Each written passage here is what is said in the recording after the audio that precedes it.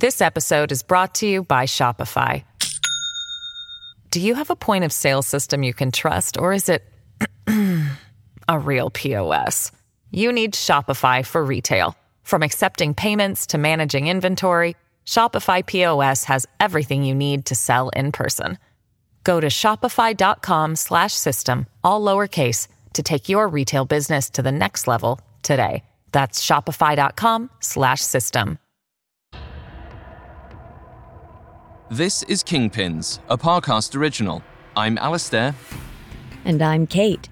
Every day in May, we're featuring a quote by an iconic crime figure, teaching us in their own words what it takes to survive in the underworld. Today's quote comes from Karen Gravano, daughter of gangster Sammy the Bull Gravano. Gravano was an underboss in the Gambino crime family, helping John Gotti consolidate power in mid-1980s New York City.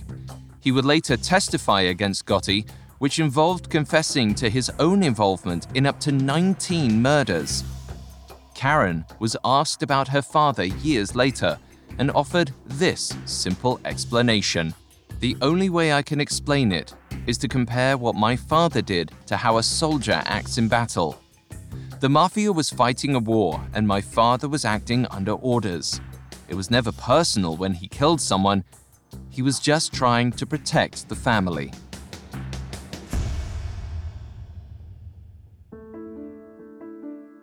Now in her late 40s, Karen Gravano's brushes with her father's business began at an early age.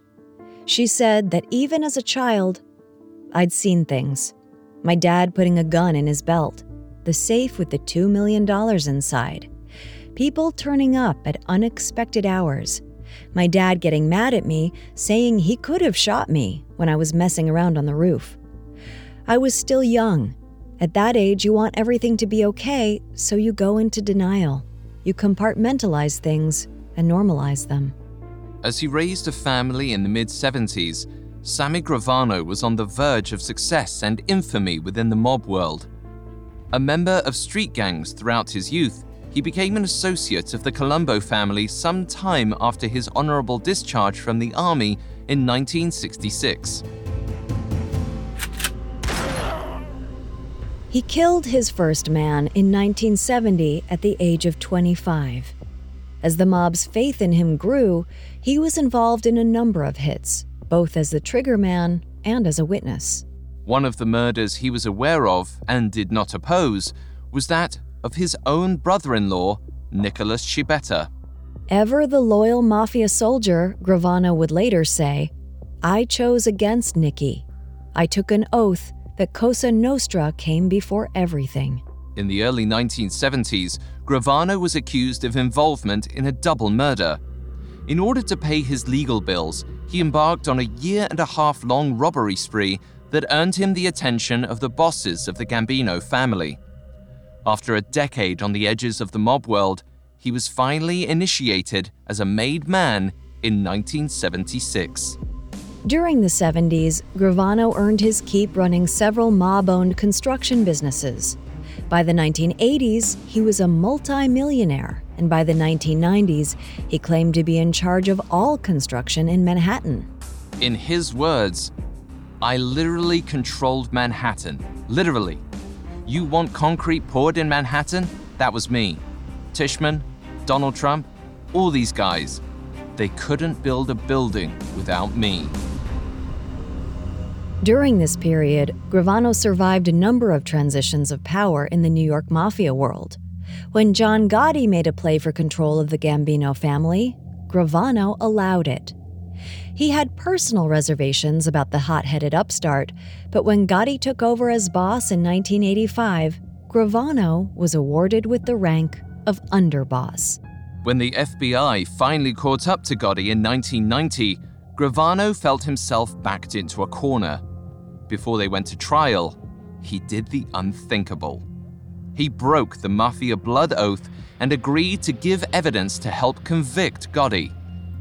Unlike his behavior several years earlier, this time he decided to put himself and his family before the mafia code. After the trial, Gotti received life in prison without the possibility of parole. Gravano, who confessed to 19 murders, was given 5 years, only one of which he actually served. According to his daughter Karen, their world seemed incredibly uncertain after his testimony. She said, "Everything was completely topsy-turvy. All the newspapers ran stories saying Sammy the Bull had become Sammy the Rat." He was briefly admitted into the witness protection program, but quickly abandoned this fresh start by coming forward and giving interviews about his time in the mob. And pretty soon, Gravano was back to his life of crime.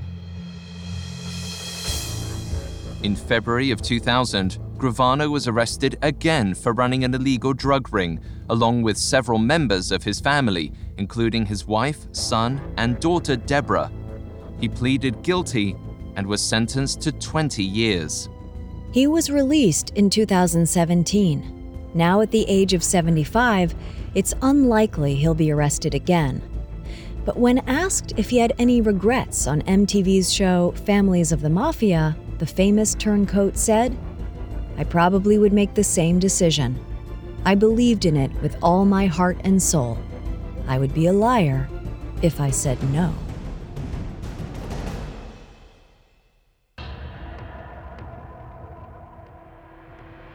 Thanks for listening.